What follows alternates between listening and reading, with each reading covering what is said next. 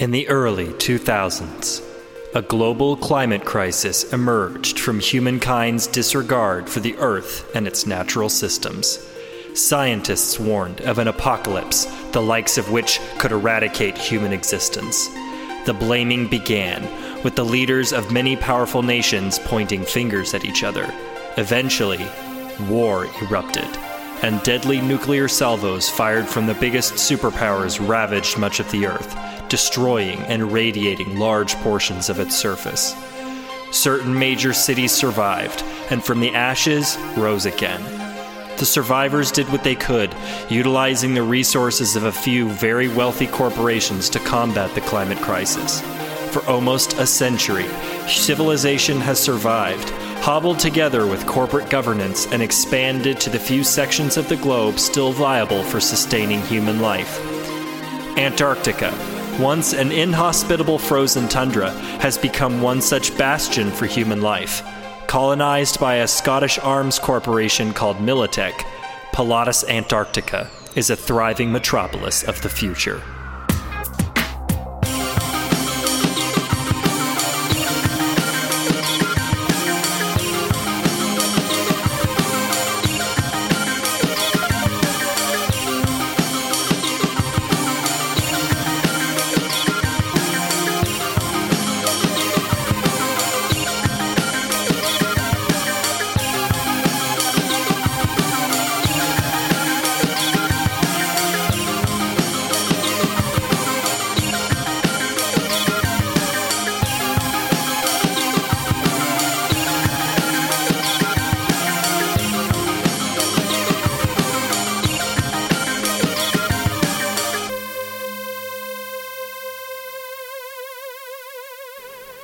This is a time of technological innovation. Everyday citizens can purchase powerful cybernetic enhancements. Animals long extinct are cloned back into existence, and hackers navigate the internet by plugging their consciousness into a virtual environment. One such company on the forefront of technological advancement is Sahara, a cyber tech giant. They have recently begun human trials of a revolutionary new implant that connects into the spine of a human and saves data of that person, including their personality, memories, and talents. This Phoenix chip has the capability to stall the effects of death by allowing the user to be implanted into a new body when they are struck by mortality. Many applicants signed up for this trial, and very few were selected. A team of 3 rose through the ineptitude. What adventures are in store for this trio, and will dying repeatedly have a lasting effect on the human psyche? Only time will tell in this world of the future. The dark future, that is. Okay, so I am Jesse, and I am playing Abel Lee Sullivan of the Sullivans. All right, well, when she went into the office, Abel is wearing her best black jeans with her best black t-shirt and her best leather flak jacket that is also black. She's got a steel bar piercing through her right ear, and her left eyebrow has a row of piercings across the left corner, and she carries herself with a little bit of a kind of hunched, slumped shoulders, hands in the pockets, really relaxed stance. And her jacket's like really bulky, almost to the point where you either think that she got that jacket from somebody else or doesn't know how to dress herself. Because she's 22, she's got a big chip on her shoulder. What's your role for folks at home?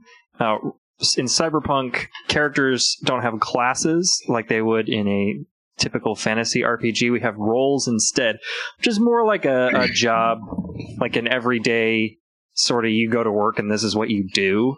This is what makes you the money. So Cyberpunk, because it's based in like a futuristic city, it's more of a real world job that you could have. You're just like good at this a little bit better than other people. Other than that, you're just, normal. So Abel is a media, so she has a good a good grasp on kind of persuading people or getting them to see her perspective, and also good at kind of uncovering things. And definitely a child of the streets a bit, and uses that to her advantage as a medium. Yeah, you said she's like a tagger. She likes to. Yeah, I mean she does some tagging in her free time, you know. But do you like run a blog? Why? Who's asking? I'm gonna, since it looks like the girls are distracted, keep it up, guys. You're doing great. I'm gonna run over to this fucker and train my gun on him, specifically at his nether regions. And okay, you can get to within about 20 meters of him. 20 meters? Okay. On your move, yeah. So that'll be my move, and then I'm going to hold my action, but I'm going to say, call your bitches off, or you're going to have a really sad rest of your fucking life. And then I'll just, if he does not call them off, or seems like he's going to attack in any way, I'm going to shoot him. We're going to do something a little different here, because this has not come up yet, and I think it should. Because what you are trying to do right now is not everything on the street is determined with fists or guns. In a world where combat can end your life in a hot nanosecond, other methods have evolved to determine who is going to be the top dog in a conflict. So we're going to use your reputation to determine how this is going to play out. And it's going to be like your role versus his role. And whoever wins is going to have the advantage in determining the outcome of this thing. So my credibility? Yeah, it's kind of I will say I am looking at a chart to determine your reputation level, and I'm thinking stories are all over your local area. Yeah. Okay, so that would be a reputation of 4. Dope. On a possible scale of 10. So you're going to take that 4, add it to your cool, add it to a d10, and this will determine whether or not the enemy opponent will back down or take a -3 to any future checks made against this particular opponent due to fear until they defeat them once. Okay. So it's a 13 plus 6, which puts us at a 19. All right. He rolled an 8. He has a cool of 4, so that's 12, and he has a reputation of 6, so he's got 18. Yeah, bitch! That's fucking cool. He sees you like pull up on him with your gun drawn, and he's like, shit, don't shoot me, this is a new suit. Okay, fuck, this has never happened before. Let me process this for a minute. Yeah, and it's never going to happen again, motherfucker. And he just, like, kind of drops to his knees and thinks about the ramifications that you were going to instill upon his career, his livelihood, and the rest of time. Yeah, the rest of your fucking generations. And after, like, a spell, like, all of the girls have stopped fighting, and they're just kind of waiting to see what the fuck's going to happen here. And after a time, he's just like, listen, I don't mean no disrespect. The Kennedys, they said they got a big contract out for you, and like we took it because our show really, really needs the ratings. But listen, my life ain't worth it, okay? Fuck. Do you know why fuckheads like the Kennedys outsource these kind of jobs? Do you know why? Why would they send you, of all people, after me? Do you fucking know who I am? They said you were like some sort of rat. You talked or something. That's all I know, man. If I was just a fucking rat, you'd lay out traps. You wouldn't send out a fucking kill squad to get them. You tell the Kennedys that if they send another set of jackasses after me, I'm sending them back in body bags with their dicks in their hands. You got it? And Ruth Ann's just like, oh shit. this took a weird turn. Okay. And the guy is just like, all right, girls, let's pack it up. We got a good day shooting. Great job, everybody. Oh, and Lizard Boy? Yeah? Not you, Saul. This Lizard Boy. Oh, you were talking to me? Yeah. Tell Kamiko if she ever wants a cup of coffee to, give me a call. Okay, get the fuck out of here. Same with Rhonda, she's cool. And they just, the cameraman just like stops recording, and he's just like, lost a fucking camera over this. This is bullshit. They don't pay me enough for this. And starts to leave. And all the girls just like kind of put away their weapons and like walk away like arm in arm, just like discussing current events as if none of this ever happened. The producer has pissed himself and is trying very hard to like scrub it out of his suit until the cameraman just like picks him up and kind of just like walks him away, and then they're gone. As soon as they're completely out of earshot or sight, I'm just gonna kind of like dry retch into the corner of the alley, like, okay, that was a lot. Who wants to go next? I'll go. Hello, all. Demi! My name's Demi. It's very nice to have your acquaintance. And my character is Soifeng. Soifeng. Fuck. Sorry. Oh, crap, no cursing. Okay. Soifeng is the name, and net running is... It's not on the radio. You can curse as much as you want. Continue. Oh, word. Okay. We just got fined, Demi. And net running is the fucking game. Okay, so I am all things technology, all things net, all things net space. I am not too fond of my meat suit. Very dark past, and there's a lot of things associated with that wants me out of it. So I spend a lot of time in net space. I come off as aloof, however. I'm not actually, once you get to know me. I only speak when spoken to. Otherwise, I'm always figuring out the next best way to take advantage of my knowledge of net space. Let's see. My visage is very baby-like, so very symmetrical. Half Japanese, half Chinese American. Black Chinese American, just want to throw that in there. Long black hair, and I'm often seen in my cyber suit, which almost makes me look nude. Same color as my skin, but very androgynous in appearance, so you can't really tell whether I'm a he or a she. Is he Asian? Yeah, he looks like he is some sort of like Japanese and maybe Middle Eastern, about 6 feet tall. Yeah, and muscular. Soifeng. Good thing I'm dressed in my sexy IT outfit. Maybe I should Do not get in a jacuzzi with that man. We don't want to be in hot water with the Yakuza. Yakuza jacuzzi. Don't schmoozy him in that jacuzzi. I want to go talk to him. Okay. I'm not. Okay. I mean, I'm not going to stop you. You know, Soifeng, if you look in this hot, why don't you just like go hit on him instead of trying to talk business? Exactly. Okay. Yeah, that's what I'm going to do. I'm just going to go hit on him. Okay. I'm ready. Just don't get in a jacuzzi. Let's do this. All right. So I couldn't help but notice you from across the lobby and wondering what a guy like you would be doing here all by himself. So he's still on the phone, and he kind of like looks over in your direction and puts like a finger up to like let you know, give me a second. Ooh, I grab his finger and put it in my mouth. Oh my god. Wow.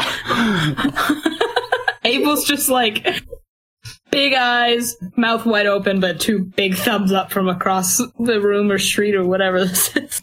Saul does the classic, like, are you seeing this shit look to Abel? And just like, All right.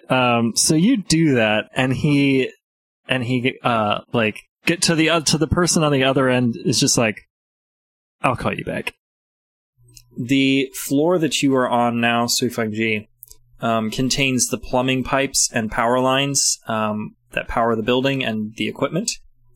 The lighting in this labyrinth of corridors is poor, and you can hear the running of feet ahead of you. Running. How close am I? Am I close enough to tackle? Okay, give me tracking roll. 26. You are able to maneuver through this sort of labyrinth of piped hallways, steam kind of kicking out at you every few feet. You're actively sweating by the time you reach the end of this corridor. Amir is just behind you. He still has his gun drawn, and he's just like, oh, I don't know how you got through that so fast.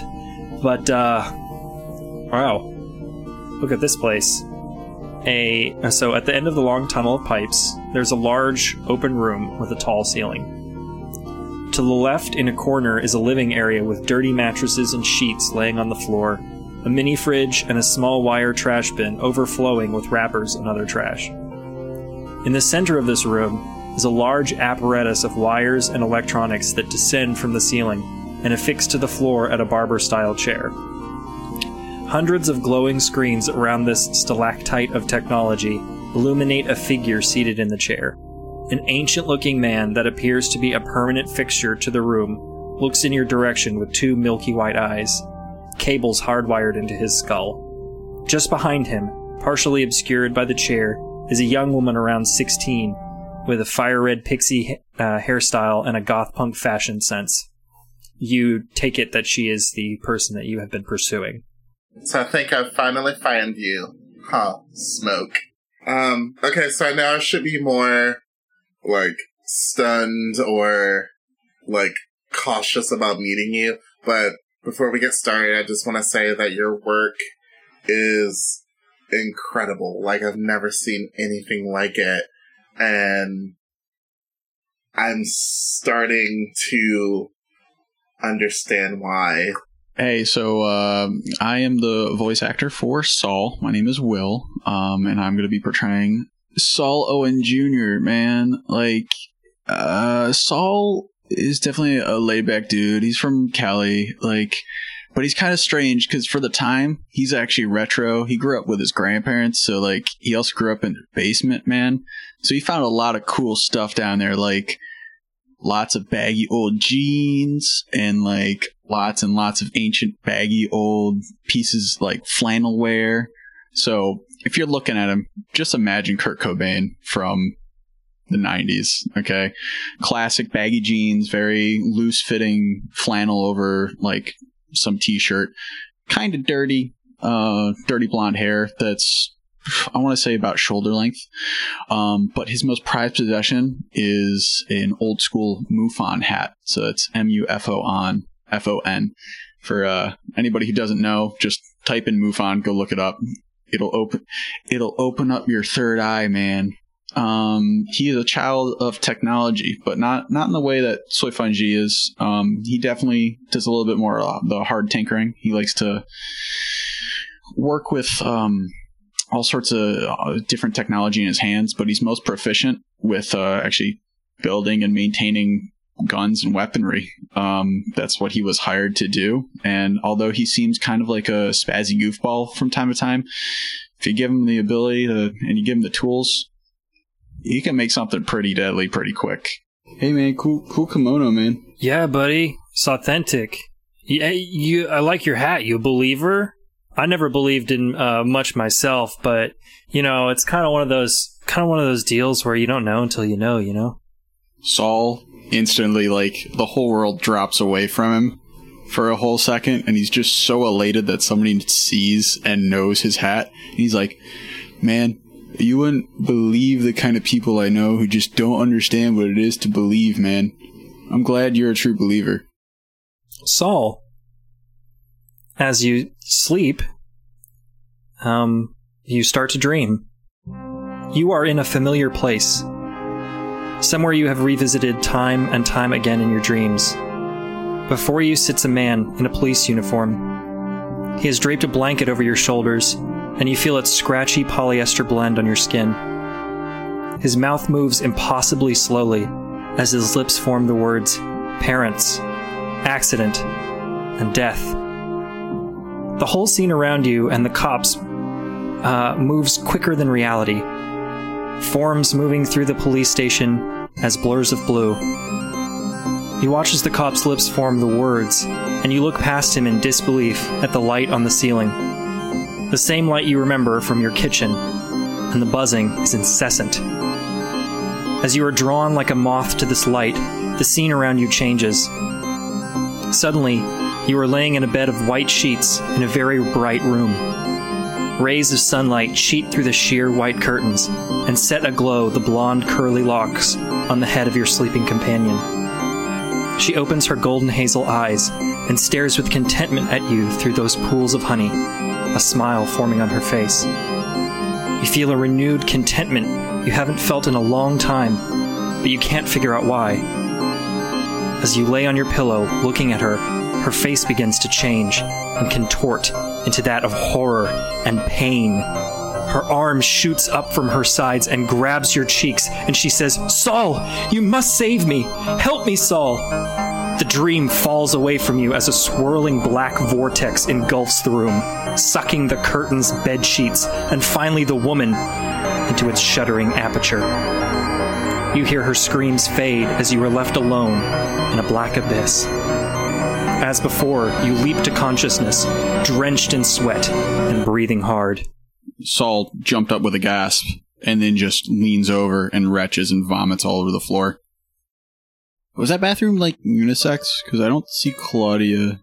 Could I? Like it was a single bathroom. Okay, I'm gonna go hop into the bathroom then and look and see if Claudia's there because I don't see her. She was supposed to follow you.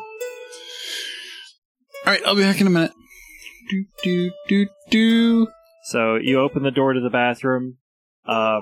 She's not anywhere that you can see her. Claudia. Like, are you in here somewhere, man? Claudia. Alright, you're starting to scare me a little bit, Claudia. Come on, you're starting to fucking scare me now, man. Claudia. Sufunji, I think he's fucking lost it. As you leave the coffee shop, it's still downpour. And Saul, you're walking towards some sort of public transit. Maybe it's just like waiting for a cab or something like that. And Claudia returns.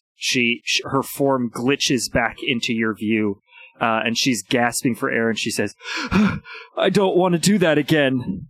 I couldn't find you." Oh my god, what? Claudia, like, what happened? Like, you were there. I mean, the coffee shop wasn't that big. I didn't think back in the warehouse, like, you went that far and you didn't disappear on me. You couldn't see me. I didn't know where to come back to, and I got lost. I don't want to go there again. And she's got like tears coming down her face. Okay. It's okay.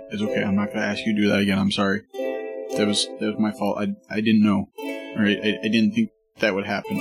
You know, I wouldn't ask you to do that if I knew that was what was gonna happen. Okay. Okay. So you gotta be within my line of sight. Okay. All right. That's something to think about. Okay.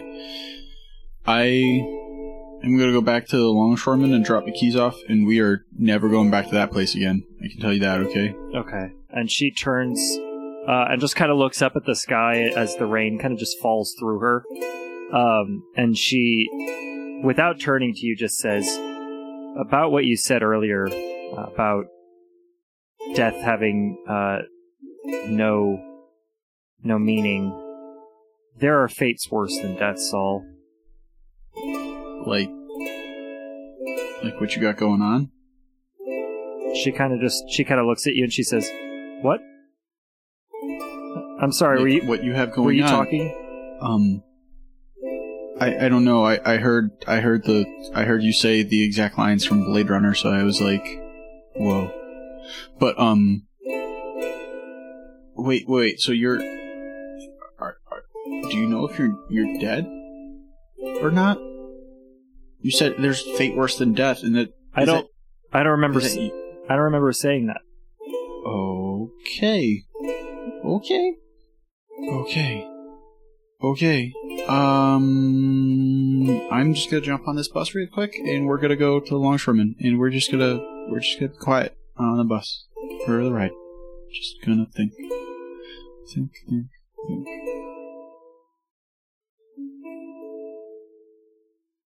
I got producers to appease, so I'm just gonna have to keep hitting you with this big stick. That okay?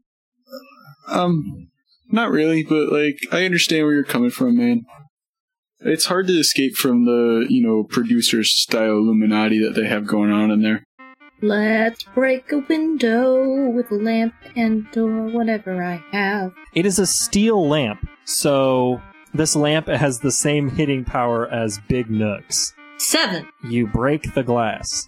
Fuck yeah! Fuck. Okay, don't fall out the window. Alright.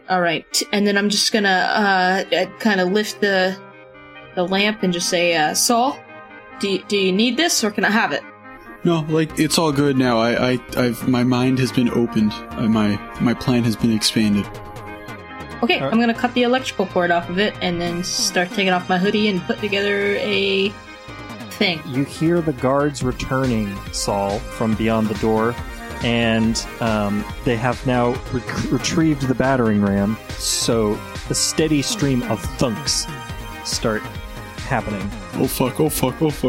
Can Saul run up to the door, and can he pry open the locking mechanism and then try to rewire it so that it's running a constant stream of electricity into the door itself? I don't see why not. Alright. Give me a jerry rig. Alright, solid. He's gonna run up and do that. Alright, Jerry is 10, and I just rolled a 5, so I think that's 15 overall. Alright. Yeah, I'm gonna say that it does what you want it to do. How lethal it is, that's to be debated. Okay. That makes sense. And then after he does that, he's just gotta kind of like back away and like try to get behind the cover again, and then just, he's just getting ready. He's like, guys, let's get ready to get out of here, man. Amos is continuing to speak in a Scottish accent, but Gavin can't pull it off tonight for some fucking reason, so he's just gonna do Gavin's voice. Yeah, in the Southworth, the only thing adjacent to a bodega is a guy who sells things out of shopping carts. Oh man, it's Magic Mike, the guy who sells shit out of shopping carts. What do you want? I would like some chocolates that are not too melty. If they have alcohol in them, that would be preferred. And your least dead flowers, please. Well, I got these synth flowers off a windowsill last week. They should be pretty good. Ooh, lovely. I don't know how much he's told you about some of the stuff he's done for me, but there was one incident where they did take a homeless man's leg, and what? Yeah, crazy, right? But no, it's just odd jobs here and there for a person with a swift gun hand and the ability to absorb bullets. All right, well, it was nice meeting you, Kissy Kate. And Saul just kind of like pats her on the hand. And I'll see you around, okay? Nice meeting you too, you tall drinker ass. What the fuck was that? Claudia's floating around, and after witnessing that conversation, she's just like, I think she wants to have sexual relations with you. Abel heard depressing and was like, that's high. I mean, well, Abel's gotten contracted to murder somebody. Saul's got like a brain tumor that's talking to him. So depressing maybe fits. Sounds like I need some espresso. Abel's gonna go out for coffee.